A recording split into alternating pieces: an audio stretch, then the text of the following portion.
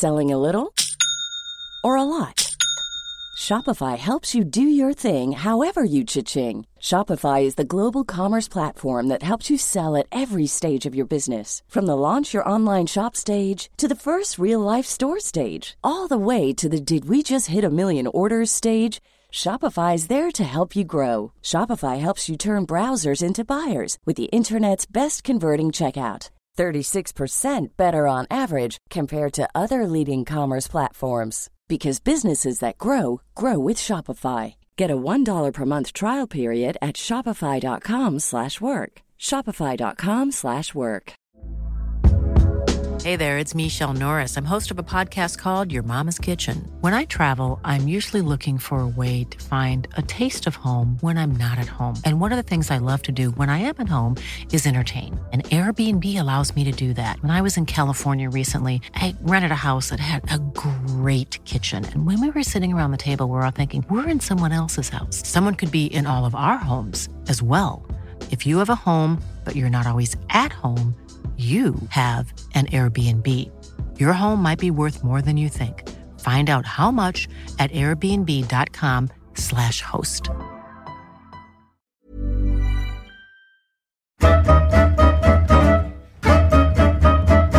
Hallå där, Niklas Holmgren här. Han är urstockholmare, uppväxt i Rågsved i södra Stockholm. Han är mångfacetterad, det är sport, musik, fotografering. Han har spelat i Opel Rekord och Snälla farbrorn förresten. Han började på Radiosporten under 80-talet. I höstas 2015 lämnade han TV4 efter 25 år för Viasat. Han har bland annat kommenterat 2 VM-finaler i fotboll. Det handlar om Robert Pärlskog i veckans Holmgren möter.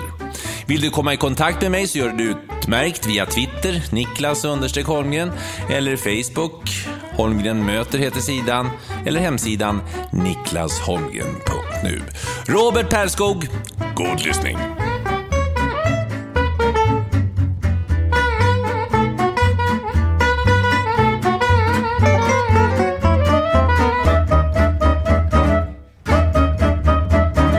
Sven Robert Pärlskog, född den 2 september 1955 i Stockholm. Var i Stockholm, Robban? På Södra BB. Södra BB. Du ser det här. Ja, jag skulle ju säga det. Jag är hemma hos Robban. Vi sitter mitt på Gullmarsplan med vilken våning du har. 2 etage och vi har panoramafönster ut mot Skanstullsbron, Eriksdalsbadet snett till vänster, Sofiakyrkan till höger. Vi ser kanalplan där nere. Ja. Det är vilken magnifik utsikt för en Hammarbyare som dig. Ja, ja, alltså kanalplan har jag ett speciellt förhållande till. Jag har ju jobbat som ungdomsledare i Hammarby i nästan 20 år. Så jag har mer eller mindre bott där nere. Och du är Hammarby du är uppväxt i Rågsved, så att du är väl Hammarby från början, va? Min farsa tog med mig, jag vet inte hur gammal jag var då. Det var när Nacka Skoglund hade kommit tillbaka från Italien och gjorde comeback då i Hammarby. Så att jag tror att första matchen jag såg med Nacka, det var på Stockholms stadion och han skruvade en hörna direkt i mål. Det var tidigt det. Ja, så att, och min mamma, apropå kanalplan, har ju dansat med Nacka Skoglund på nere i klubbhuset. Bara dansat? Ja, bara dansat, ja. För att annars hade jag sannolikt haft större framgång som fotbollsspelare. Ja, och pappa också från Södermalm, eller? Ja. Båda två. Så att jag är 3:e generationen stockholmare. Min farfar och min mormor också stockholmare. Farsans jobb var typograf och min farfar var typograf också. Min mormor jobbade på sockerfabriken i Tanto som vi också ser härifrån. Tantolunden, ja. Så att urstockholmare är jag. Ja. Uppväxt i Rågsved. Ja. Hur var det att växa upp i Rågsved på 50- och 60-talet? Ja, men det var faktiskt rätt kul. Jag har twittrat lite då och då om det när man läser grejer om Rågsved liksom. Det har ju förändrats väldigt mycket, men när jag växte upp där på 60-talet var det ju så in i helsike mycket ungar. Det var ju så liksom. Det var det var full fart hela tiden och man spolade naturis nere på fotbollsplanen i Rågsved. Så att vi åkte ju griller varje dag och spelade hockey. Spelade bandy på Hagsätra IP och sen på somrarna så lirade vi fotboll då, så man var ju ute jämt alltså. Den där spontanidrotten som inte finns längre. Var det sporten som gällde det? Var det fotboll och ishockey och bandy? Ja, i bandy var han målvakt mot bättre vetande. Ja, hockey spelade jag i en kvartersklubb som heter Tre Stjärnor. Vi mötte Hammarby, kommer jag ihåg, i ett Sankt Erikscup-slutspel. Det var fruktansvärt. Fick ju stryk med 7-8 mål tror jag på den där korta speltiden. Vad spelar du på för position då i hockeyn? Ytterforward och mot slutet var jag faktiskt keeper. Aha. Kallades för Krabban. För jag körde den här Hasek-stilen redan på 60-talet. Du var föregångaren, ja. Och sen fotboll spelade jag i Rågsveds IF. Ja. Så var det. Men någon fotbollsstjärna blev jag som sagt var aldrig. Hur länge höll du på att spela fotboll organiserat då? Ja, tills jag var 37-38 någonting. Ni höll på så länge att spela? Ja. Alltså i seriespel och så? Ja, seriespel. Men Rågsveds IF spelar ju då i vad kan det vara, division 4 eller så. Jag höll till någon division längre ner, 5an, 6an med gamla division 4 ska vi säga också, inte dagens division. Nej, alltså. Jag spelade i en klubb som heter Neudens fotbollsklubb då. Ja. Kvartersgäng från Gubbängen, Hökarängen.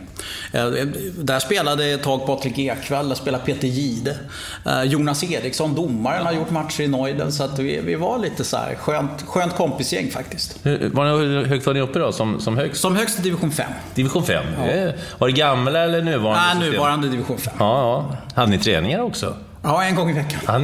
Var det många på träningen? Ja, det varierade, men jag fick förtroendet någon säsong i 5an faktiskt att träna laget. Ja. Jag har ju varit ungdomstränare i många år så att, och det gick bra. Vi höll oss kvar i 5an, det var det som var målet.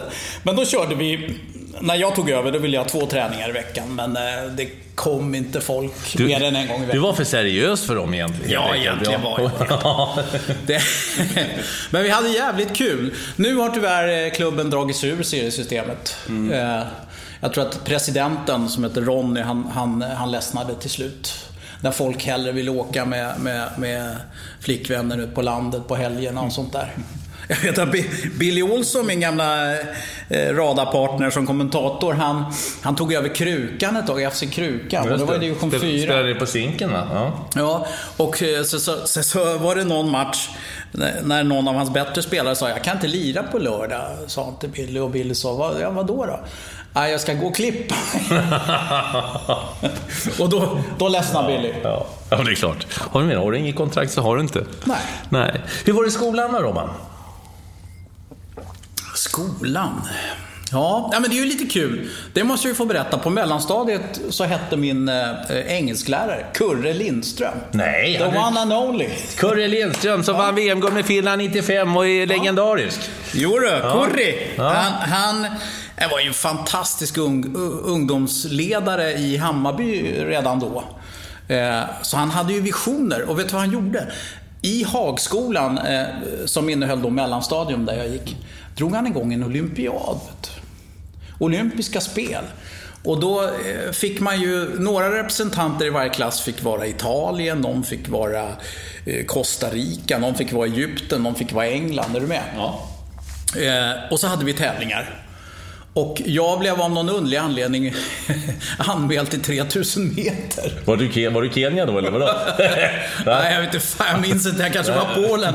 Men det jag minns, och det är ju ett traumatiskt minne, jag kom sist. Nej. Jo. Nej. Jo. Ja, det var batteritorsk där. Sista 500. Gick du ut för hårt? Ja, jag gick ut för hårt.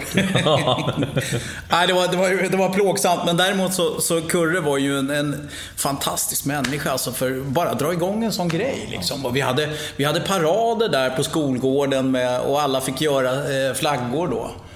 Så det var häftigt. Så skolgången, ja, det var ganska idyllisk faktiskt. Och sen så var det högstadium i Hagsätra. Niklas Strömstedt gick där. Jaha, gick du i samma klass som honom? Nej. Jag tror inte vi är årsbarn. Jag tror att han är lite yngre än vad jag är. Men vi träffar på varandra i alla fall. Och sen Han bodde i Hagsätra. Och sen var det Bandhagens gymnasium. Där slog jag över och började med teater. Dramatik. Hasse Widmark, pappa till Anders Widmark, pianisten, var dramalärare där i Bandhagen. Vi satte upp Sonja Åkesson och lite sånt där. Så att då var jag väldigt inne på teater. Vilken genre är din favorit som skådespelare? Min favoritskådis? Hur som skådespelare, hur är Robert Perskog där? Alltså, vilken typ av figur trivs du bäst med att spela? Första älskade. Ja, okej. Om jag får välja. Ja, okej då. Men nej. Alltså jag höll ju på med teater till jag var 25 sådär. Sen blev det ju journalistik. Men jag hade planer på att söka till scenskolan faktiskt. Men jag har ju alltid varit svag för Marlon Brando till exempel. Om man ska ha manliga skådespelare sådär med lite pondus och auktoritet men ändå lite sårbarhet. Tycker det var en fantastisk skådis alltså på sin tid. Han blev ju med tiden tämligen fet men otroligt snygg och väldigt skicklig skådis alltså. Så här method acting. Bra skolad. Nej, men det är kul. Alltså skådisintresset. Jag var på Dramaten igår förresten och såg Loreen. Jaha. Så det hänger i det intresset. Du gör det kulturella och musiken tänkte jag vi skulle komma in på. Vi kan ta den på en gång för du var ju med i ett par hyfsat kända band i alla fall. Till och med jag hade hört talas om. Spelade i radio var vi i alla fall ett punkband som hette Opel Record. Ja. Det var skrammelpunk. Men det var ju kul. Vi åkte ju runt liksom på olika klubbar och scener i Stockholm och spelade. Ja. Och det var bara eget material. Ja, var det mycket folk som kom och titta? Var det fullt, alltså det var ju, musikrörelsen tidigt 80-tal var ju liksom, den var ju jäkligt kul. Scenen i Stockholm var kul. Ja. Vad är Ebba Grön? Det var ju massa... Ja, det är ju mina gamla kompisar faktiskt. Utifrån Rågsved. Ja, de kommer ju där utifrån, tänkte jag. Vi spelade fotboll på helgerna. Opel Record mot Ebba Grön? Nej. Ja, i princip skulle man faktiskt kunna säga det. Men det fanns en gräsplätt under bron till tunnelbanan då, mellan Rågsved och Hagsätra. Där träffades vi och delade upp och spelade tvåmålsspel då. Och då var de ju med liksom allihopa. Fjodor och Pimme och liksom deras hangaround. Så var vi ju några gangsters uppifrån Askersgatan då, där jag bodde. Och det roliga var att den där gräslänten kallade vi för San Siro. Jaha, redan liksom då. Ja, där skulle du hamna ofta så småningom. Ja, just det. Ja, det blev så. Ja. Nej, men, och jag har ju mina gitarrer kvar. Jag spelar ju inte så ofta längre, men sen efter den skulle man få kunna höra smakmål så småningom i podden? Ja, det vill jag nog fundera på. Okej, jag funderar lite över det. Ja. Men och det känns inte så viktigt, Niklas. Nej, men det är ändå roligt tycker jag. Att höra. Vad var det jag var? Jo, nej men musiken, det höll jag ju på med länge och väl. Och sen så blev det ju journalistik. Och då började jag spela med ett gäng som heter Snälla Farbrorn som var... Vi var ju så här partyband, vet. Spelade bara covers och spelade på firmafester och sånt där. Tjäna lite stålar för en gångs skull på musiken. Det gjorde man ju aldrig som punkare. Nej. Håller du på fortfarande? Alltså du har gitarrerna kvar ute. Det är bra nu när jag börjar på Viasat. Förresten skulle jag ju bra till kan du sköta musiken. Men vad är det för musik på Viasat? Nej, det vet jag inte. Du får känna in läget nu när du är i huset. Nej, men alltså nu spelar jag ju inte särskilt ofta. Jag kan ju fortfarande ackorden liksom, om det är så, men gick du gitarrskola eller lärde du själv? Ja, jag gick kommunala musikskolan i Högdal. Började med blockflöjt och... Ja. Så var det då? Ja. Har du också gått? Ja. Jag fick spela tvärflöjt, men jag kom aldrig så långt till någon band. Jag tyckte det tvärflöjtslektionerna var lite jobbigt. Gillade du Jethro Tull? Nej. Jag vet fan inte ens vad det är för någonting. Ja, det är ett band med en flöjtist och sångare som heter Ian Anderson. Ja. Det var min förebild. Jag lärde mig faktiskt också spela tvärflöjt. Ja. Just av den anledningen. Men huvudinstrumentet är gitarr. Och sen så har jag alltid varit sångare i alla band.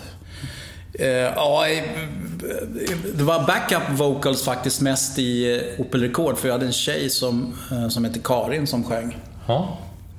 Så var det med det. Ja. Men som coverartist har jag alltid varit sångare. Vad hade du hade lite olika planer då när du gick ut. Vad var det för linje på gymnasiet förresten? Humanistisk. Och det är språk, mycket språk. Du gillar språk? Ja, språket. Älskar språk. Vad läste jag då? Jag läste tyska, franska, latin. Av vilket jag inte kommer ihåg någonting. Navigaren, SSS och sånt där. Men så var det språk. Och så var det ju humanistiskt, var det en mjuk linje. Så att vi var 3 grabbar och 25 tjejer i den här klassen. Vilket inte var fel. Nej, det förstår jag att du tyckte om. Du som vill spela första älskare. Ja, jag blev ju faktiskt bjuden av en av tjejerna till Fårö. Det är ju en annan kärlek jag har. Någon gång tidigt 70-tal. För hennes föräldrar, Allan och Karin Jansson, var översättare av Tintin-böcker. Jaha. Så de hade en sommarstuga där de satt och skrev. Och dit blev jag bjuden. Och sen blev jag förälskad i Fårö. Och sen har jag varit på Fårö sen varje sommar sedan 1976. Wow. Utan uppehåll. Ja, men du har visat bilder här på Fårö. Du har tagit fotografier själv. Du kallar dig själv för amatörfotograf med titeln här. Vi pratade lite om det innan. Men du tycker om att ta fotografier också. Jag fick alltså en systemkamera av min sambo när jag fyllde 50. Ja. Så det är den jag har plåtat med. Det är riktigt kul alltså. Ja, mångfacetterad är Robban. Ja, tack ska du ha. Ja, men det är musik, det är teater, det är idrott, det är målare också. Nej, men det ingår faktiskt i planerna, för att nu har vi skaffat en liten sommarstuga vid havet. Så jag tänker mig stå där som Evert Taube eller Strindberg och kludda lite. Det har jag faktiskt planer på, jag ska vara ärlig. Men det är ju väldigt, väldigt opretentiöst. Men jag har inte börjat med det än. Men det som är kul med det här, Niklas, så att du tar upp det, är ju att många ser ju oss sportjournalister som väldigt enkelspåriga. Och som att vi bara har puckar och bollar i huvudet. Men det är ju inte riktigt så. Jag kommer ihåg att jag var på Kina-teatern och såg en artist som heter Ryan Adams. Och då kom det fram någon kille till mig. Han var från Småland. Så han, är inte du Robert Pärlskog? Jo, sa jag. Men vad fan gör du här? Då fick jag ju förklara att jag gillade Ryan Adams. Ja. Jag var där med min flickvän och vi gillar båda Ryan Adams. Så det var ju inte så konstigt. Men folk tror att bara för att man jobbar med sport så... Och så var det lite med mina gamla polare. Faktiskt mina gamla proggpolare. Som man bodde med då tidigt 70-tal när man flyttade hemifrån liksom. När jag sa att jag skulle träna fotboll med Neuden och inte hade tid att repa med bandet längre, då blev de ju förbannade, så jävla sportidiot. Jaha. Men det stod ju inte på förrän de några år senare upptäckte hur jävla kul det var att lira och började med ett korpgäng som heter FF Fantomen, vilket jag tycker är helt roligt. Där har jag gjort några matcher också. Så att då drog de igång korpfotboll och sen... Alltså det finns ingen motsättning där. Nej. Musik och fotboll. Same. Åk till Liverpool. Ja. Jag har varit där. Klättra på taket på en film. Ja, visst. En himla resa upp där på den där balkongen där. Men apropå fotboll och musik. Jo, humanistisk linje. Vad tänkte du när du gick ut gymnasiet? Vad hade du för planer då? Vet du, jag hade inga planer överhuvudtaget. Jag tog dagen som den kom. Jag jobbade i brevbäringen på Stockholm 6. Dalagatan. Dalagatan, just det. Nära Vasaparken. Ja, precis. Och där jobbade jag. Och jag var ganska nöjd med det. Delade ut post. Jag körde postmoppe, delade ut post i Wennergrens Center, och ute i Liljanskogen hade jag några som skulle ha någon tidning, vad fan det var. Så det körde jag. Och sen... fixade farsan jobb åt mig på Dagens Nyheter som typograf. Alltså hantlangare åt typograferna. Där gick man ju i lära. Det var ju lång utbildning, det var ju ett hantverk.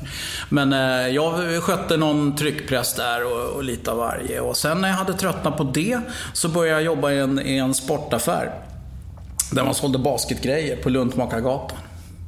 Så höll jag på med det ett tag, för att jag gillade ju idrott. Jag spelade ju fotboll då i Neuden, och sen spelade jag basket division 4, division 3 ett tag. Och då jobbar man skift, vet du, som typograf. Då kan man inte idrotta. Då är ju varannan vecka får man ju stryka i kalendern. Så då gick jag, och de var ju så jävla förbannade på mig, gubbarna på DN. Och så sa det är ingen som har slutat här frivilligt någonsin. Typograferna hade ju en jättestark fackförening. Och var det lite gnissel i löneförhandlingarna, ja då kom ju inte tidningen ut liksom på tid. Utan det var en väldigt stark fackförening. Så att de var ju förbannade på mig när jag slutade. Men sen kom ju den här stora teknikomläggningen då till fotosättning och allt det där. Så att typograferna de försvann ju. Så jag stack väl i rätt tid. Men i alla fall, jag sökte mig fram och så har jag en kompis som heter Arne Höök. Han jobbar på Aftonbladet. Jag såg att han har skrivit om pensionärer häromdagen, passande, när man kommer upp på 60. Men i alla fall, han sökte och kom in på journalisthögskolan. Och då sa han så här, fan det är kort utbildning i 2 år, bra betalt. Och då tänkte jag, vad fan, jag har ju alltid gillat att skriva. Så då sökte jag också och kom in. Så på den vägen är det. Sen fick jag göra praktikplatsen på Sveriges Radio hos Radiosporten. Och sen var det liksom klart. Det var klart? Ja. Då var Lars-Gunnar och läste jag och Lars-Gunnar Björklund och Tommy Engstrand som sa, Robban, du har en bra röst. Ja, jag fick ett pris en gång. Bosse Gensel, Åke Strömmer och Lars-Gunnar utsåg mig till årets radiosportare. Det var 1988, sommar-OS i Seoul. Det var jävligt stort. Och den pokalen har jag kvar någonstans. Fråga mig inte var. Men den var jag väldigt stolt över. Det fanns ju inga Kristallenpriser på den tiden, utan fick man årets radiosportare av de där 3, då var man ju jävligt stolt och glad. Nej, men det var en fin skola. Jag jobbade ju med alla de där stora. Jag till och med jobbade med Hyland. Hur var det då? Roger kallar mig för. Roger. Jag tyckte, ja, men det var ju häftigt liksom. Han kom med sin kamelhårsulster och doftade mysk och satt ju inne med all världens visdom. För så var det ju. Jag vet inte om vi har haft någon större radio- och tv-man i det här landet. Han var ofantligt stor alltså. Ofantligt stor. Så han var någon sorts krönikör där under OS, kommer jag ihåg. Och det var ju alltid trevligt att lyssna på honom. Men att, som alla gamla stötar så blir man kanske med tiden lite bitter. Jag vet inte. Vad känner du själv? Du har varit med ett tag. Ja, det blir alltid nya matcher. Det kommer ju alltid nya matcher, det vet vi ju. Men jag försöker passa mig för det. Men som sagt, jag är ju 50, va? Så att jag... Ja, du får vänta 10-15 år. Ja. Men jag ska inte säga att Hyland var jättebitter, men han kände sig lite sådär, tror jag. Om man har varit i strålkastarljuset och sen blir satt lite grann på han var ju så stor. Han var alltså på den, och vi pratar radiosporten nu för yngre lyssnare, så det var ju stjärnstatus på de som jobbade på Sveriges Radio då, och radiosporten på den tiden, för det fanns bara en tv-station då, Sveriges Television, och så fanns det radiosporten hade så oerhört högt renommé. Ja, det var den bästa journalistiska skolan man kan få. Utan att någon i tidningsvärlden ska stöta sig, så var det ju enorm kvalitet, alltså nyhetsmässigt. Och så fort om var det ett kungabröllop eller begravning eller någonting, då tog man ju in liksom Lars-Gunnar eller Fredrik Belfrage. Alltså man plockade dem, för de var bäst på direktsändningar. Otroligt professionella människor alltså. De här Radiosport Extra håller ju än idag. Det är en av de bästa som jag vet att åka bil när det är full omgång i elitserien eller SHL som heter nu, eller Allsvenskan.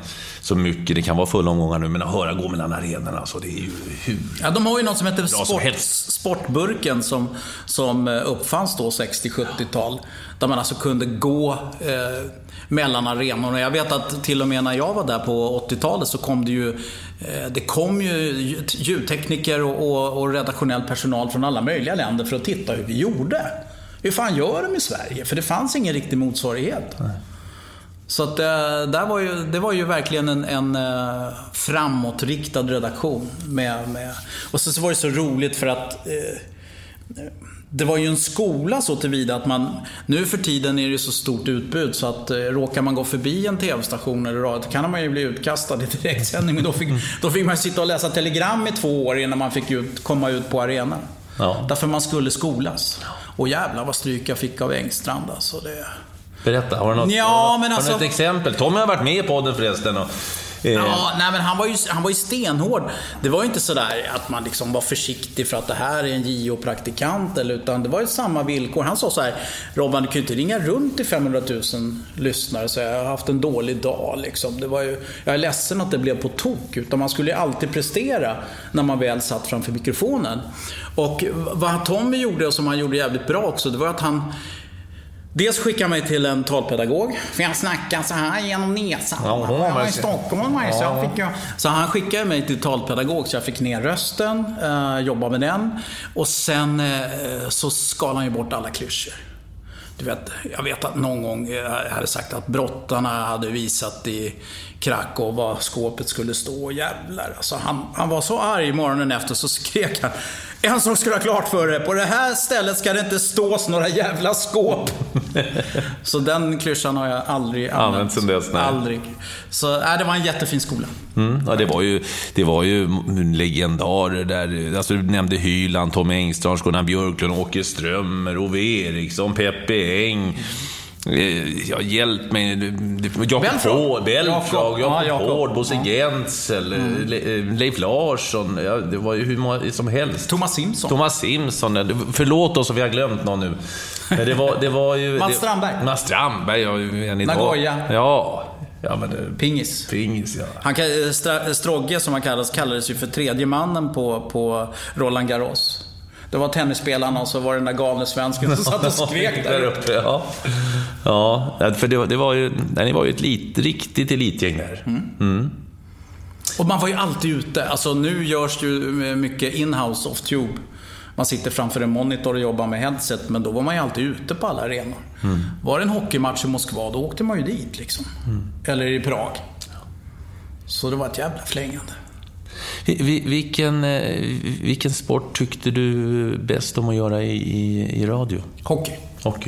För tempot. Det är ju fantastiskt roligt att kommentera ishockey i radio. Alltså det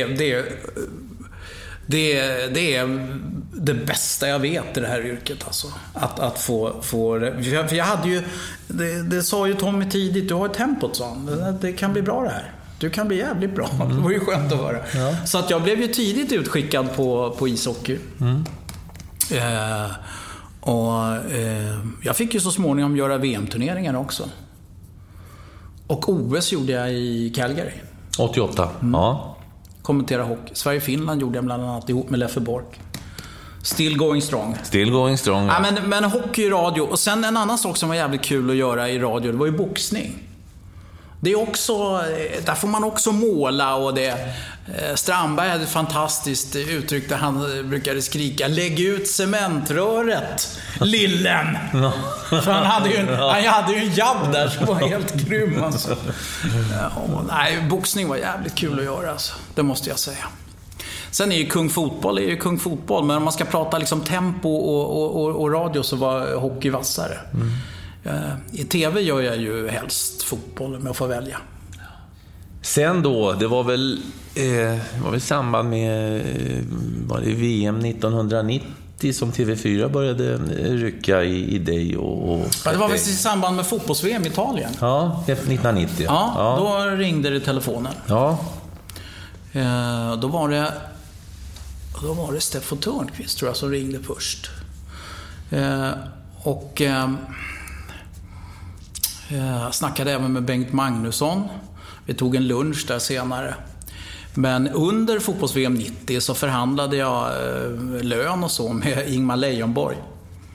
En av de där entreprenörerna som senare fick foten av Stenbeck. Men Ingmar Leijonborg i alla fall och jag löneförhandla. Det var jävligt spännande, alltså. Och ingen visste någonting. Nej. Ingen visste någonting. För det var stort, det hade ju blivit, det var ju så att det var ju stora, det var ju helsidor när det hände någonting på Sveriges Television eller Sveriges Radio på den tiden. Trean hade ju kommit igång där. Ja, de hade köpt det bästa som fanns på marknaden, Lasse Kink då. Ja, och hockey-VM. Ja, Lasse glömde vi nämna förut, han har också varit på podden förresten. Ja, nej men Lasse, jag jobbar ju fortfarande efter samma hockeyprotokoll och fotbollsmall som han visade mig då. Vad kan du beskriva? Vi kan trätta för lyssnarna att vi alla har ju egenheter när vi förbereder oss, hur vi lägger upp det, hur vi vill ha det i nummerordning eller sätta upp det i formationer eller liknande. Hur jobbar du och Lasse Kink? Ja, Lasse Kink har ju ett protokoll där man sätter upp 5:or. Och det är ju ett sätt att memorera vilka som är inne tillsammans, och då ser man också om det blir förändringar i 5:orna. Och sen så jobbade han då med olika färger. Man jobbar med blått, svart och rött oftast. Lasse Granqvist kör grönt också. Jag vet inte vad han har den gröna pennan till, men han jobbar också efter samma mall. Så har man de där 5:orna. Och sen har man då ett protokoll där man fyller i assist, mål, utvisningar. Så man har allt framför sig. Nu, alltså, det är lite svårt att beskriva för er som lyssnar nu, som inte var med liksom på den tiden. Nu läggs det ju ut grafik i tv. Till och med så lägger man ut vilka som är inne på isen och sånt. Så det är ju child's play. Alltså det är så enkelt numera. Ja. Men så var det inte då, utan man fick hålla reda på alla stats själv. Och då var det där protokollet en nödvändighet. Och eftersom jag är en väldigt analog människa så jobbar jag fortfarande på samma sätt om jag blir utslängd på hockey.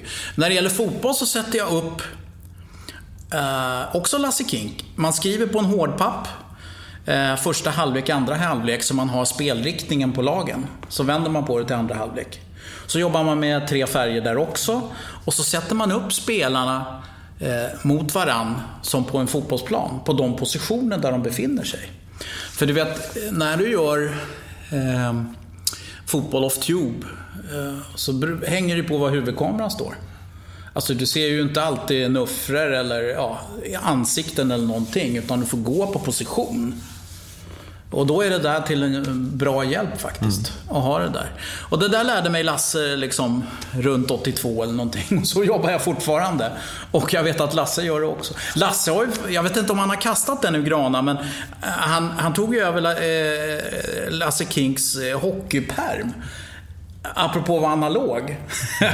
All data kan man ju ha i din dator där. Men Lasse, han kör, bara för något år sedan vet jag i alla fall, kör sin hockeypär. Det blir en annan känsla med papper. Dessutom så kan papperna hänger sig aldrig som en dator gör. Det går för långsamt med datorerna helt enkelt, du ska söka. Du måste ha, jag har det på papper, allting. Bra. Det är den enda fördelen med att göra off-tube, det är att du kan ha ännu mer fusklappar runt omkring dig med statistik jämfört med en trång arena. Men papper är det som gäller för mig. Jag har inte någon dator på under sändningarna. Nej, alltså jag gjorde ju en kvalmatch en gång i Tirana i Albanien. Ja, men du har inget wifi där.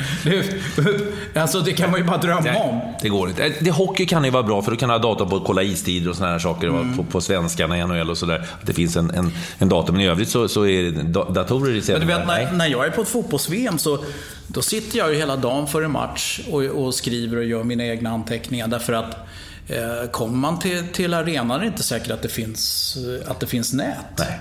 Du kan liksom inte gå in på någon jävla hemsida och få laguppställningarna där, utan du får läsa in dig i förväg på det. Ja. Engstrand och grabbarna brukar säga att liksom sändningstiden gånger 10 ungefär, så har du förberedelsetiden om du ska göra ett bra jobb. Och sen ska du inte använda mer än 10-20% av det du har antecknat. Det är en sjuka idag, alltså, så många kommentatorer, att det ska redovisas oavsett om det är relevant eller inte. Det är väl också så om man känner jag i alla fall, det att om det är en dålig match, då har jag ju mer nytta av de här förberedelserna, statistiken, för att på något sätt kunna färglägga det hela. En bra match spelar ju sig själv. Då kanske du använder, som du säger, 10% av det. Ja, och då känner jag mig liksom nöjd och lyckad. Men en bra match spelar sig själv. Ja. Man behöver inte redovisa Real Madrids resultat mot Athletic Bilbao 1952 liksom, om det inte är 19-0 eller något sånt. Om det då skulle vara väldigt stora siffror i den matchen. Annars är det ju inte heller det relevant. Nej. Så det ska man akta sig för. Och sen tycker jag också, Niklas, att jobbet har förändrats. När jag som första kommentator började göra Serie A 1990 i Italien, fanns ju inget internet, utan då köpte man en bok på flygplatsen som heter Calcio, fotboll. Och det var ju med hårda pärmar, och där kunde man då slå upp i bokstavsordning varenda spelare i Serie A. Och så stod ju då alla stats, fakta. Spelarna bytte ju inte klubb lika ofta då som de gör nu, men då fick man ju sitta där och slå liksom. Och sen fick man ju uppdatera sin egen statistik efter varje omgång. Och då kände man sig ju allvetande. Förstår du? Det var ju ingen som hade koll på Serie A, förutom jag. Man var ju kung. Men idag är ju statistiken i Serie A och info om spelarna en knapptryckning bort. Så att jag har ju tonat ner det där. Jag gör mindre och mindre av den typen av information och förberedelse. Därför att det känns ju, alltså de som tittar vet ju mer än vad jag gör. Det jag kan bidra med, det som du sa, det är ju att ge färg åt det som händer. Det är nästan det viktigaste uppgiften. Och sen att följa bollen och berätta för tittarna vem som gör vad. Ja. Är du på plats så kan du ju bidra med stämning och på andra saker som du inte kan göra. Ofta känner jag, Robban, men det är så med allting du är inne på. Jag tyckte om att lära mig huvudstäder. Jag kunde alla huvudstäder i världen och alla arenor i England. Men det är ju ingen idé idag. Det är bara knapptryck på Google och så kan det inte ens. Det är ju kul. Så att det är, du säger, det är en annan värld nu. Man kan fuska i På spåret. Ja, precis. Det är en annan värld nu.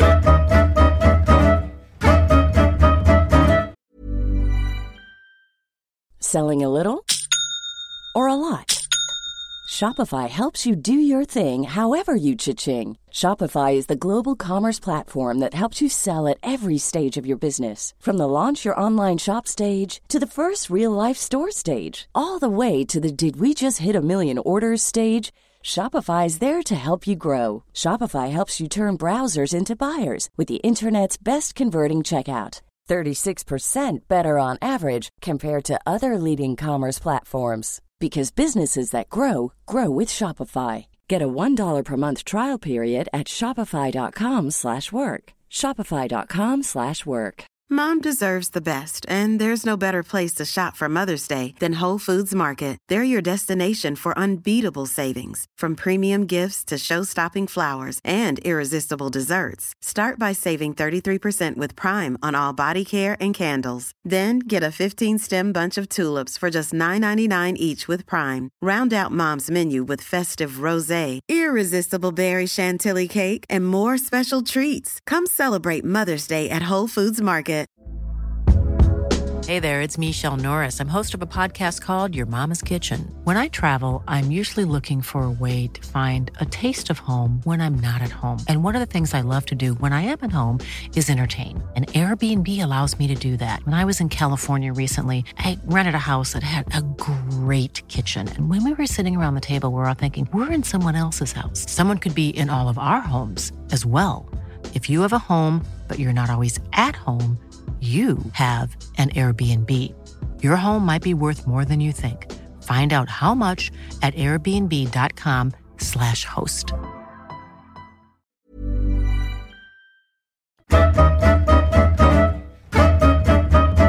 Jo, vi var ju i VM 1990 och Magnusson hade ringt och Törnqvist hade ringt. Det var lite hemlighetsmakeri. Ja, hur gick det där vidare? Nej, alltså chefen Pelle Josefsson på radion blev ju skitsur. Så var det ju, och det kan jag gott förstå. För jag spelade ju lite under täcket där.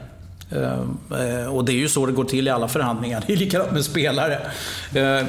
Jag var ju naturligtvis väldigt, väldigt smickrad av den uppmärksamheten, men det var ju också ett risktagande. Jag hade ju en fast anställning på Sveriges Radio. Vi har ju gått igenom hur stor den redaktionen var. Stora journalistpriset och allt. 1984 var det, tror jag. Men här såg jag en möjlighet till utveckling. Gör någonting annat. Det var en chansning. Och du ska ju veta det att 2 år senare var vi nedlagda. Stenbeck hade ju kuppat med sosse-eliten. Så att han fick koncessionen på den marksända tv-kanalen. TV3 fick det. Och inte TV4, som hade Kalla fakta och nyhetsprogram och allt det som Leijonborg och de trodde skulle krävas för att få en koncession av politikerna. Men sossarna gillade Stenbeck. Det var en bra ekonomi, det var stabilt, det var näringsliv, bla bla bla. Så vi var ju nedlagda. Agneta Sjödin satt i fiket och grät, kommer jag ihåg. Och vi visste ju inte vad som skulle hända. Sen vann Carl Bildt valet. Och sa att TV4 ska ha den här koncessionen. Och så blev det ju då och eftersom Stenbeck redan hade fått det, så blev det ju det blev någon sorts kompromiss där Stenbeck var delägare i TV4, fick köpa in sig väldigt billigt. Det var en bra affär för honom. Och dessutom all reklam som såldes i TV då Då sålde ju reklamsäljaren, för det var 3ans reklamavdelning som sålde. De sålde först TV3s reklam och sen så har vi några program här i TV4, är ni intresserade? Så det var rätt tufft alltså de där åren, det var det. Det var en chansning. Det kunde ha gått rakt åt helvete. Jag skulle vilja säga att vi blev räddade av Carl Bildt. Hur tänkte du då under den tiden att fasiken att jag lämnar Sveriges Radio? Nej, alltså den typen av oro har aldrig legat för mig. Det är när vi pratar om liksom mina planer och sådär. Jag vet ju att min kompis Lasse Granqvist, han var ju helt fokuserad på att han skulle bli radiokommentator. Men alltså det så inriktad på ett yrke var aldrig jag. Så att jag tänkte bara, går det här åt skogen, då får vi göra någonting annat.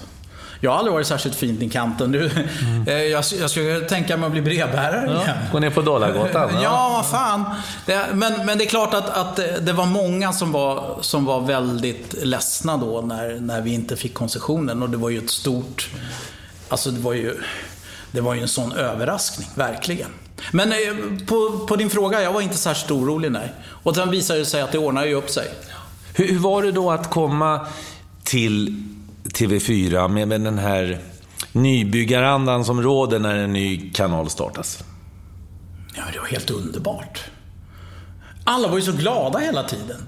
Och det var ju så jävla roligt att gå till jobbet. Och jag fick ju göra allt liksom. Jag var programledare för Fotboll Mundial, och jag och Peppe hade ett program som heter Hockeyhörnan. Vi var ju glada amatörer på TV, men det var jävligt kul alltså. Och sen var vi ju inte mer än 50 pers totalt, allt som allt. Administration, rubbet var 50 personer nere på Storängsbotten. Så att alla kände ju varandra. Så det var så jävla kul. Och det första jag fick göra, och det var ju ett av lockbeterna, det var ju världsmästarligan som den kallades, Serie A. För där spelade ju Breme, Klinsmann, Matteus för Inter, och där spelade Rijkaard och skyldigt alla de stora var ju där. Och Maradona spelade Napoli och brassarna i alla möjliga italienska lag. Och Glenn Strömberg i Atalanta. Ja, och så småningom Thomas Brolin i Parma. Vet du att, apropå att det är så stort utbud idag, när vi sände Parma-matcher med Brolin, så kunde vi ha 700-800 000 tittare. Alltså en söndag eftermiddag. Det var ju fan inte klokt alltså. Det var häftigt. Och jag reste ju upp och ner till Italien varenda vecka. I princip. Ja, du sa till mig att du hade till och med planen på att skaffa boende där nere. För du var ju ändå nere i Italien varje helg. Ja, och det tycker jag hade varit vettigt. Och då hade mina barn som var små då fått lära sig italienska. Och jag hade fått lära mig italienska ordentligt. Men Mats Pettersson då, som var chef, han sa att Peppe blir så avundsjuk. Så det är Peppes fel. Jävla Peppe. Ja, han hör nog det här. Han har varit med på podden, så vi var ju en liten redaktion. Ja. Det var ju jag och Peppe, och så var det Mats Pettersson som var bildproducent / chef. Ett tag var ju Bosse Gensel chef där, men han gick ju till SVT sen. Och så var det Malin Holm som var vår sekreterare, som bokade alla resor och sånt. Och Mattan tyckte då att det var lite synd om Peppa om jag skulle bo där, men jag tror att det hade varit mycket smartare. Därför vi köpte ju in reportage från alla möjliga nere i Italien, och de repen kunde ju jag ha gjort.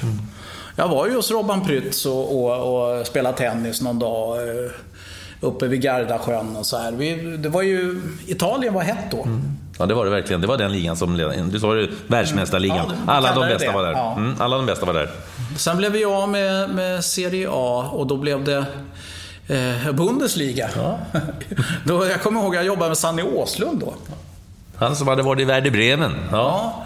Så vi åkte där, Kaiserslautern och Bremen och vad det var. Och det var ju också spännande.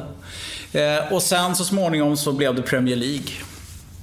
Då fick jag börja resa till Stamford Bridge igen och Anfield Road, där jag Jag vet att jag och Billy klättrade. Då fick man klättra på utsidan för att komma upp på taket och ner i någon jävla lucka för att komma till deras TV gantry.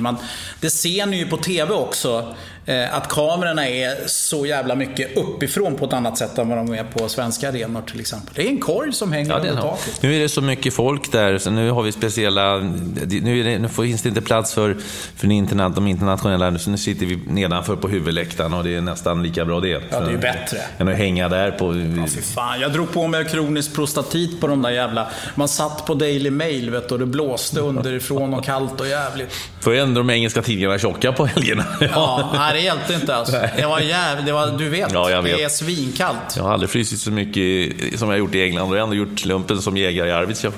Ja, men det är en ganska bra jämförelse och beskrivning. För så är det ju. Det är på gränsen att man har hackat händer alltså. Ja. Och det spelar ingen roll. Det blåser snålt och kallt. Ja. Robban, vilken liga pumpar du mest? Vilken går det mest för? Är det fortfarande i Serie A med att du var pionjär där? Ja, jag har ju ett hjärta där. Men om jag som någon sorts objektiv sportjournalist ska försöka se det lite större, så måste jag ju säga att ett El Clasico mellan Barcelona och Real Madrid, det finns ingenting i fotbollsvärlden som slår det för mig. Alltså, det blir inte mycket bättre än så. Jag har sett några fantastiska El Clasicos alltså på plats och även hemifrån. Sen har ju Atletico Madrid och även nu Villarreal blandat sig i lite grann där. Så det är spanska ligan som är din liga nu? Ja, i och med att jag har jobbat med den så himla länge. Vi började ju tidigt med det på TV4 och sända spansk fotboll. Ja. Men det gäller ju alltså toppmatcherna där. Om man ska titta underhållningsvärde annars generellt på en liga så är ju Premier League bättre. Alltså det är mer fart och fläkt. Men det finns ingenting i Premier League som mäter sig med El Clasico. Det tycker jag inte. När du sadlade om från radio till tv, för det var ju inte helt... Det var en annan stil, ett annat stuk. De gamla legendarerna fanns i bakgrunden. Och nämnt Tommy Engstrand, Lars-Gunnar Björklund, Hyland. Även i tv fanns ju Grive och Plex och allt vad de hette och heter. Hur tänkte du rent stilmässigt, radio kontra tv? Ja, det är roligt att du ställde den frågan. Det är aldrig någon som har frågat mig den förut faktiskt. Jag hade en ganska klar plan. Därför att Tommy gillade ju mitt tempo som passade bra för radio. Och med min radioskolade röst då, så tänkte jag att här kan det bli lite hemtrevligt i tv-soffan. Så jag försökte vara liksom lite så här... Det skulle vara skönt och mjukt på något vis att lyssna på mig. Du har ju inte riktigt den approachen. Nej. Du kör mer på energi. Ja, det känns jag går på bara känslan. Ja, men det gör du ju bra på ditt sätt. Men det hade inte passat mig, tror jag. Utan jag försökte överföra radiorösten till tv. Var lite trevlig. Plus att köra tempoväxlingar. Alltså när det hettade till så la jag på radiorefererandet. Min gode vän Claes Hellgren, när vi har sega matcher i handbollsmästerskap ibland, då trycker han på mute-knappen och så säger han: kör lite play by play. American style, du vet. Då följer man spelare till spelare till spelare till spelare, så höjer man tempo. Så det var min plan. Tempoväxlingar, ta med sig det från radion helt enkelt för att göra det mer spännande. Sen finns det väl någon som kan reta sig på det och tycka, fan, vi ser ju själva liksom, det är ju tv, men det är inte riktigt så enkelt. Utan när man behöver bli väckt när man sitter där i tv-soffan ibland. Och växla matchen tempo, ja då måste jag växla tempo också för att det ska bli intressant. Man kan ju inte bara mölja på liksom. Det måste ju finnas dynamik. Så det var min tanke med tv. Sen på den tiden, jag ska vara riktigt ärlig, så var man ju inte så jävla bra. TV var ju nytt för mig. Ja, och, men det var ju du gjorde oss. Det var ju då TV4. Det var du och Arne Hägerfors som åkte de stora matcherna. Du för TV4 och Arne för SVT. Ja, så var det ju. Men just det där, man kom ju undan med mycket med Serie A och så där vad gäller uttal och på spelare och så, att man var ju inte så jävla inne på det liksom. Ja, men det där med uttal, hur hanterar du det? För det är ju det finns ju språkpoliser, rätt så många språkpoliser. Jag vet inte om de vet vad det som står i matchen, men de vet precis hur alla uttal ska men det ska kan framföras. det kan de ju inte veta. Nej, men det verkar ju så. Men och det är ju dialektalt. Du säger ju Rögle när det är Ängelholm, du säger Rögle när jag var bara en sån enkel sak.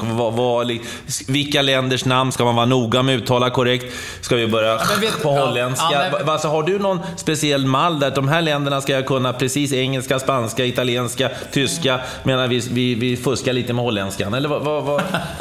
Fuska lite med holländskan. Nej, men vet du vem som var först med det där? Det var ju Lars-Gunnar Björklund. Alltså Fetisov hette ju Fetisov i alla tv-referat. Men helt plötsligt så började ju han uttala de ryska spelarna korrekt, nämligen som de uttalar sina namn själva. Och det tycker jag man kan ha som riktmärke. Om möjligt så ska man försöka uttala namnen på det sätt som de... Alltså du har ju... det är lite lurigt med argentinare till exempel. Mascherano eller Mascherano. Va? Förmodligen är hans föräldrar italienättlingar. Och förmodligen ska det vara ett K-ljud som italienskan. Men pratar man med en argentinsk journalist så säger han Mascherano. Och då har jag valt att uttala namnen på det sätt som de uttalas i sitt hemland. Om möjligt. Sen behöver man ju inte...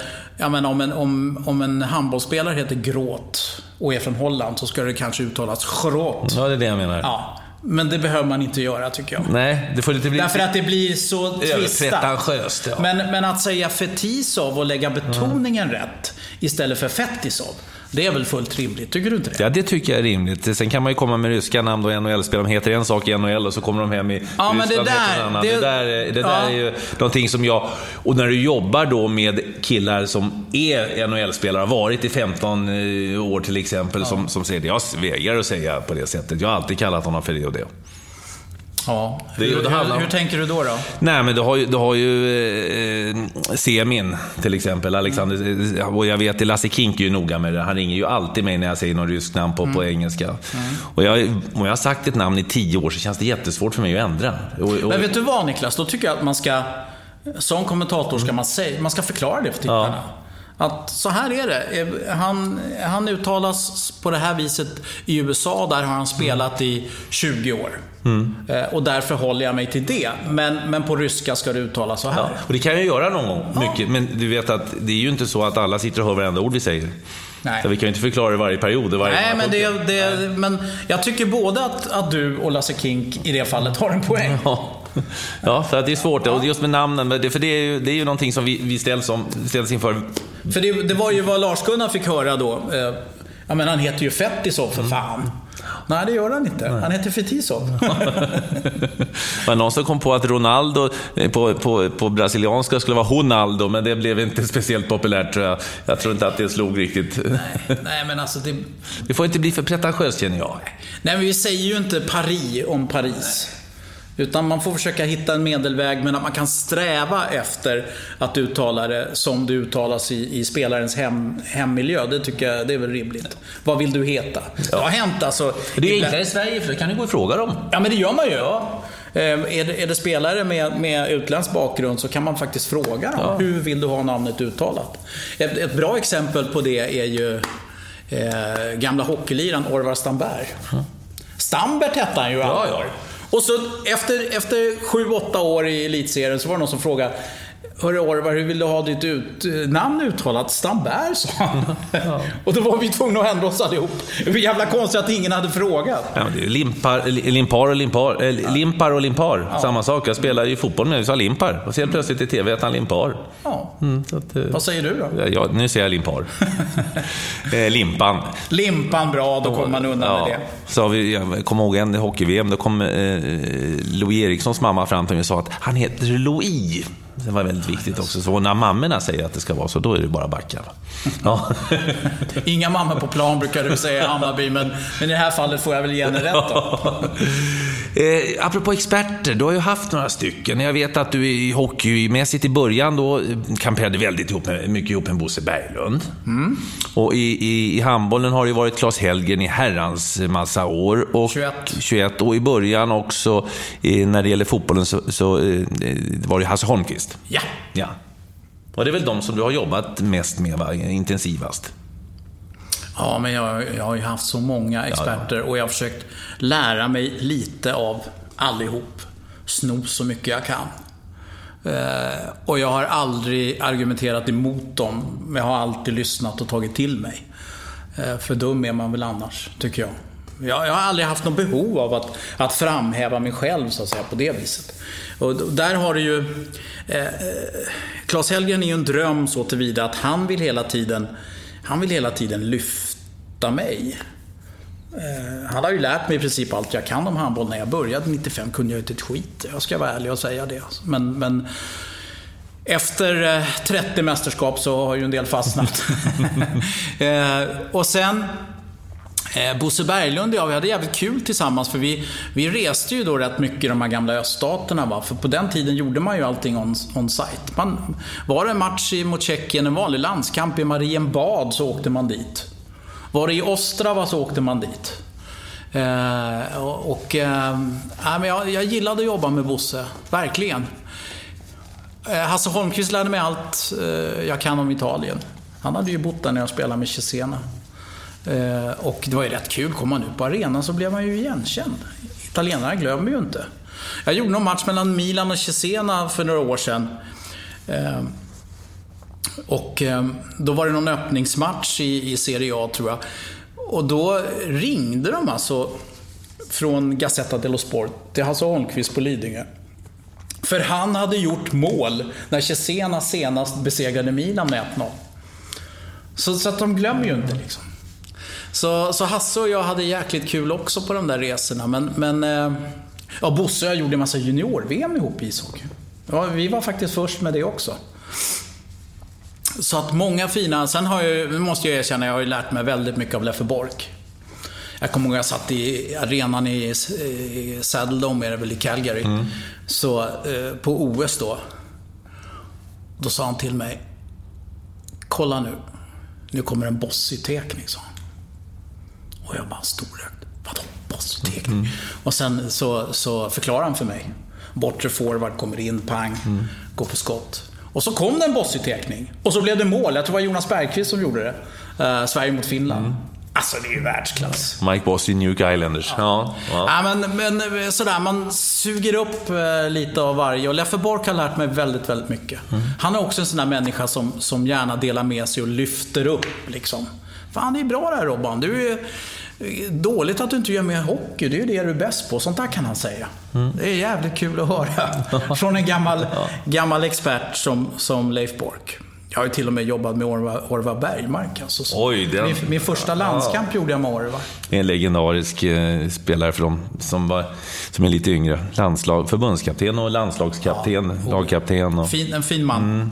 Blev sjuk och gick bort alldeles för tidigt. Ja. Eller han var väl uppifrån Västerbotten egentligen ursprungligen. Men Örebro var ju hans klubb. Ja.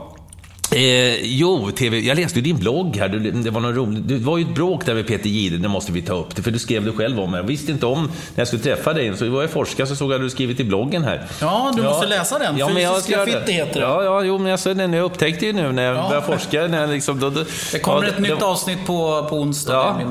Men det var handbolls-VM 2001 Montpellier. Ja. Och du och Peter Jihde, ni rök ihop. Vi var som hund och katt. Ja. Eller alltså, han var arg på mig. Ja. Det är ju sanningen. Ja. Hade han anledning att vara det då? Ja, det tycker jag väl kanske att han hade lite grann. Alltså, vadå då? Nej, men det var så här att jag dansade inte efter hans pipa. Han var ju programledare, och det var han som började med headset-intervjuer till exempel, någonting som är legio idag i alla sändningar. Det var faktiskt Jihdes förtjänst och uppfinning. Så det ska han ha cred för, men han skulle ju också bestämma allt och överallt. Och jag kände väl då lite grann att när jag skulle göra reklam för Lokets webbradio, det vill säga till tittarna att lyssna inte på mig och Claes utan lyssna på webbradion istället, där är Loket Olsson och kommenterar den här matchen. Eller när jag skulle avbryta mitt referat för att köra någon tittartävling mitt under matchen, så protesterade jag. Och kanske inte så smidigt. Sen hade det byggts upp något rykte om att jag var så fin i kanten så Sverige var så överlägsna i handboll då i gruppspelet att jag inte ville göra de första gruppspelsmatcherna. Men sanningen var ju att jag hade en bihåleinflammation från helvetet. Ja. Så jag fick ju inte flyga. Men det spelar ju liksom ingen roll. Peter trodde ju då att det var så. Att jag var en diva helt enkelt.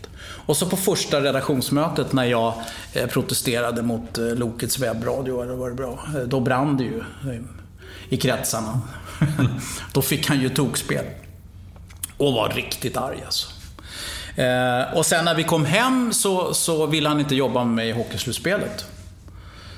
Och det har jag den allra största förståelse för. Men det är ju också så här att det är ju inte upp till den enskilde medarbetaren, utan därför har man en redaktionsledning. Och där var ju redaktionsledningen stark. De sa ju bara att nej Peter, det där bestämmer inte du, det bestämmer vi.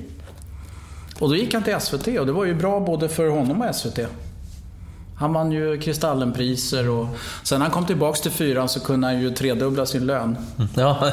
Så vi är polare idag. Ja. Inga hard feelings, men alltså det där kan det gå till i tv-världen när det är liksom kreativa människor, och vi var rätt starka båda två. Alltså jag hade min position, han hade sin, och sen så hade vi höga målsättningar med det vi gjorde. Men lite olika ingångsvärden. Jag var ju liksom ideologiskt skolad på journalisthögskolan och det var ju inte han. Så vi hade lite olika infallsvinklar på det där. Men som sagt vi har jobbat tillsammans sedan dess, och när han var programledare för Fotbollskväll då tog han ju in mig som sidekick, så att jag var ju hans studiogubbe liksom. Det var ju jättekul. 25 år blev det på TV4, och sen nu i höstas så kom du till Viasat. Hur var det ett enkelt beslut? Ja, det var det. Och anledningen, jag har ju inga hard feelings på det viset gentemot TV4, utan det och jag hade ju inte tröttnat på mitt jobb. Tvärtom, jag har aldrig tyckt att det var roligare än vad det är nu. Men vi fick ju en ny vd, Karsten Almqvist, och med tiden så försvann ju varenda sporträttighet vi hade. Framförallt på fotbollssidan då, som jag jobbade mest med. Och det var vattentäta skott mellan C More och TV4-redaktionen. Det var någon gammal konflikt där, så att jag fick ju inte göra någon fotboll. Alltså jag satt ju i Göteborg och gjorde Superettan samtidigt som det var derby mellan Hammarby och AIK på Tele2. Det kändes lite konstigt alltså. Det måste jag erkänna. Utan att vara allt för fin i kanten. Men har man gjort 2 VM-finaler och 2 EM-finaler så tycker jag att man borde ju kunna få göra Gävle-Åtvidaberg en regnig tisdag. Men det var så att jag fick inte de uppdrag som jag tyckte att jag borde ha. Och därför var det ett enkelt beslut. När Nunstedt då lockade med handbollsmästerskap 3 stycken samma år 2016. Alltså EM, OS och EM. Jag tänker ju inte hålla på så jävla många år till, så tyckte jag att men det här skulle passa mig väldigt, väldigt bra. Jag är tacksam för mina 25 år. Jag var första kommentator i alla fall 22-23 år i alla idrotter på den kanalen. Så att det är jag otroligt glad och stolt över. Men att nu få jobba med dig och gänget på Viasat, det är ju jättekul. Det är ju nystart. Ja, jag menar, det måste kännas lite nytt. Alltså det är ju ny miljö och lite annorlunda, även om matcherna är de samma. Ja. Nej, men man går inte och trampar i samma hjulspår. Det är nya face, det är nya utmaningar, och handbollen, att återigen få jobba med Claes var ju väldigt lockande. Men nu får jag ju jag har ju till och med gjort Premier League redan. Ja, och Spanien får du ju köra också, som du brinner för. Ja. Italien har du ju också där ska få göra igen, Robban. Ja. Nej, men så att alla bitar följer på plats. Så det är roligare än någonsin att göra tv nu. Du, apropå det, du har ju vunnit 3 Sankt Erikscupen som tränare. Stämmer det? Ja, det stämmer. Ja, 3 år i rad. 3 år i rad. Men det var ju en årgång 87. Ja. Där spelade Sebastian Castro-Tejo. Där spelade Christer Gustafsson i Sirius idag. Niklas Gustafsson, hans tvillingbrorsa. Milan Barjaktarevic som varit andra keeper i Kalmar. Rabi Elia som har spelat allsvenskt med Syrianska. Det är 5 spelare där med allsvenska meriter från den gruppen. Så det var ett väldigt bra lag vi fick ihop till slut. Och storyn bakom det där är ju att jag hade ju en grabb då, Kalle, som spelade i Hammarby, och det var lite si och så med träningarna, och då fick jag frågan eftersom jag hade då tränarerfarenhet och utbildning, om jag kunde tänka mig att ta över. Det var ju på 7-mannanivå. Och då började jag jobba med det där laget, och med tiden så blev de alltså bäst i Sverige. De fick ju representera Sverige i något som heter Nike Cup. Och vi spelade i Lissabon. Då hade jag klivit av. Min fråga är, hur hann du? Jag menar, jag har också varit ungdomsledare, men med alla de här resorna som är i vårt arbete så inte hann jag se alla matcher. Ja, men du vet, det hände ju när jag var på Parkhead och gjorde Henke Larsson och Celtic, då ringde jag i paus för att fråga vad det stod i en inomhusturnering i Katrineholm. Ja, gör du? Alltså man brinner ju för det. Ja, jag vet. Jag var ungdomsledare också. Det är fantastiskt. Men du hinner inte vara där hela tiden. Det är helt omöjligt. Nej, utan jag hade 2 kollegor då på tränarsidan, Leskin Serin och Rickard som Lidberg, som täckte upp för mig då när jag var bortrest. Men jag ville ju ha 100% koll alltså. Och ibland har man ju nytta av det jobb man gör. Jag kommer ihåg 2000 var jag på EM och såg det som alla spelar idag, 4-2-3-1. Det var inte så vanligt då, men det var flera landslag som var bra som gjorde det. Så jag tog med det hem, och så var vi på någon turnering i Örebro. Släppte inte in ett enda mål på en hel jävla turnering och vann hela skiten. Det slog forward, tror jag, med 2-0 i finalen. Och då införde jag det spelsystemet under turneringen. Vi hade ett tränarmöte och så sa jag, så här vill jag att vi testar. Och sen så hade vi en genomgång med spelarna, och de lyssnade med stora öron. Och sen så fortsatte vi ut och spelade 3 Sankt Eriks Cup-slutspel med 87-orna. Släppte in 1 mål på 3 slutspel. Det var i sista matchen i finalen. Och då var det var i den andra finalmatchen. Och då var det ett skott från halva plan, för det stod Milan och lutade sig mot stolpen, för han hade ingenting att göra. Men det var det enda kasse vi släppte in på 3 slutspel. Och så var du tränare för Bo FFs juniorer, va? 2007, så sent som 2007. Ja, jag känner ju Thomas Bodström väl, som jobbar där ute. Jag hade hans son Olof i det där laget. Men då jobbade jag också ihop med Rickard Lidberg, som jag hade jobbat i Hammarby tillsammans med. Och det var bara en säsong, och jag hade väl egentligen, om jag ska vara ärlig, så var det en stor träningsgrupp, men det lag jag coachade var det pojkallsvenska laget, de yngre spelarna i den gruppen. Men det var ju väldigt kul också. Så tränarerfarenhet har jag, och det är jag både stolt och glad över. Och det ligger ju i släkten. Din bror har ju tränat på elitnivå damer. Ja, han här nere på kanalplan. Han har ju steg 4 då, som var den högsta tränarutbildningen på den tiden. Han tränade i Hammarby damer i 5 år. Ja. Och gjorde det väldigt bra. För året efter han hade slutat där, så åkte de ju direkt som en avlöning. Swish. Är det någonting du kan tänka dig att ta upp igen, tränare? Ja, absolut. Ja. Fråga någon, så kommer jag att lyssna. Ja. Men det hör ni. Robban Perskog finns ledig på tränarmarknaden. Han finns på tränarlistan. Ja, men du frågar hur jag hinner med. Ja. Nu är det ju inga problem, för att det mesta vi gör nu är ju off-tube. Det gäller ju både dig och mig. Vi reser iväg ibland på några matcher, men det är inte så ofta. Det är på helgerna, England och lite Champions League. Så det går ju att kombinera. Men alltså, ska jag vara riktigt ärlig, på TV4-tiden så hände det ju att man åkte från redaktionen, körde en träning på kanalplan, åkte tillbaka och gjorde inslag till kvällens sändning då, 22-sändningarna. Så att då istället för att sätta sig i matsalen och äta, så åkte man iväg en timme och körde träning. Så att det var ju verkligen någonting jag brann för. Jag läste också i podden att du är perfektionist. Hur tar det sig uttryck?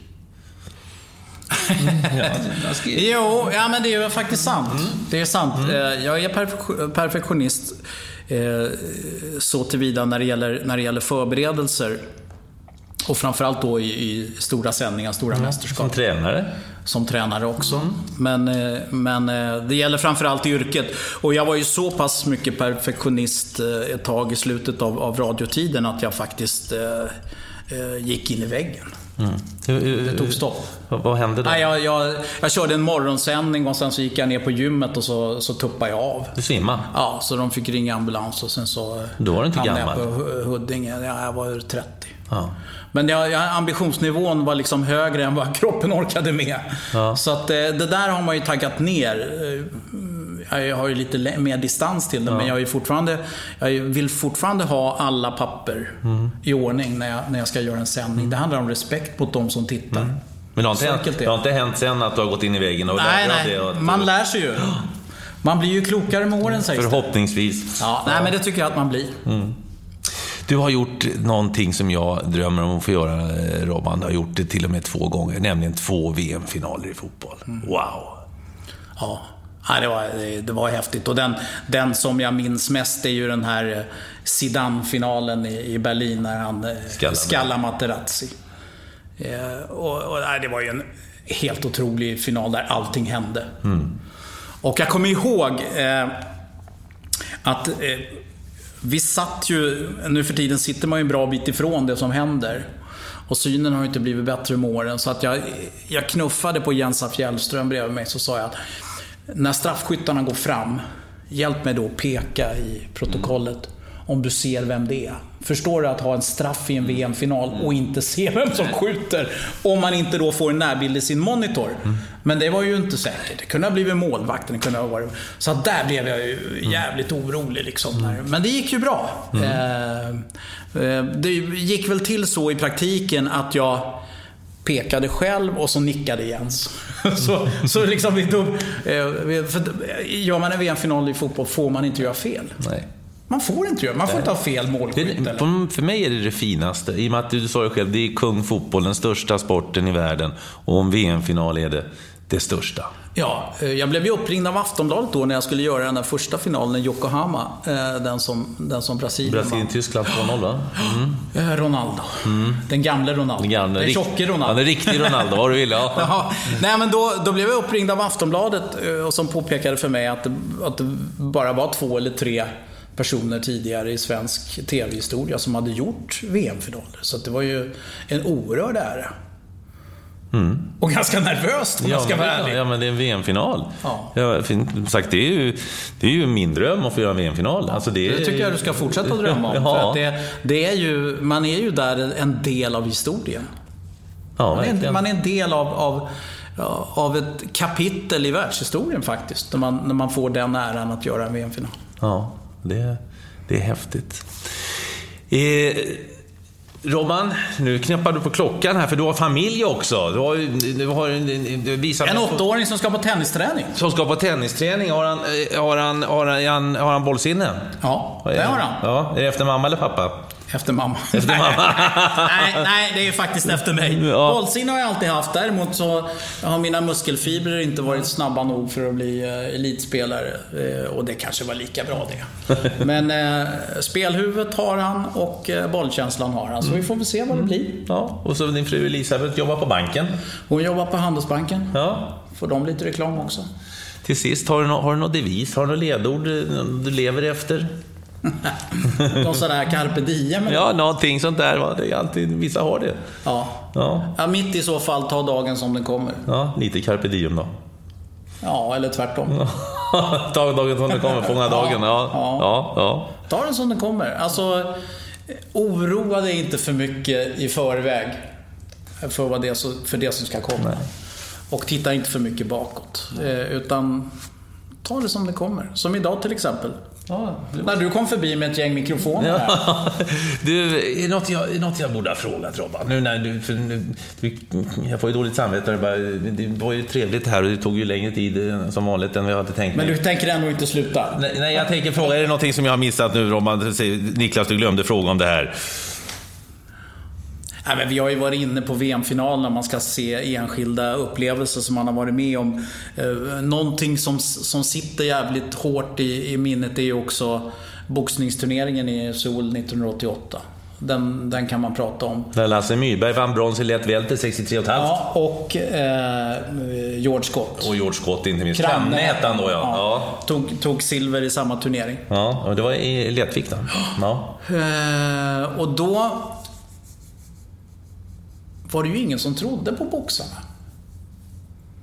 Mats Strandberg hade ju gjort all boxning, men han ville göra pingis istället. Då blev det en lucka där för mig. Så att jag satt ju där på nätterna, svensk tid, och refererade boxning. Och alla lyssnade.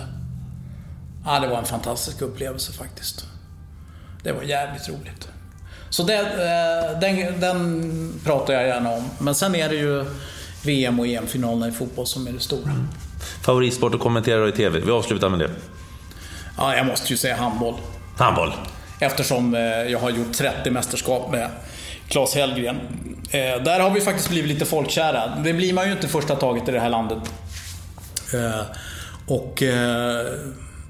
Min kommentatorstil har kanske inte inbjudit till det, jag vet inte. Men just i handboll så träffar jag så många som är så glada och säger att jag och Claes gör ett bra jobb. Så att, det måste jag ju säga. Att handbollen och tv, ja, där har jag träffat någon rännil med en guldåder. Det har varit jävligt kul genom alla år. Och vi har ju varit så bra i handboll. EM-finalen 2002 här uppe i Globen. Wow! Den glömmer man inte. Det förstår jag. Tack snälla Robban, det var trevligt. Tack Niklas. Tack. Tack för att du lyssnade. Vill du komma i kontakt med mig så går det bra via Twitter, Niklas_Holmgren, Facebook Holmgren möter eller hemsidan niklasholmgren.nu. Ha det så gott så länge. Hej hej.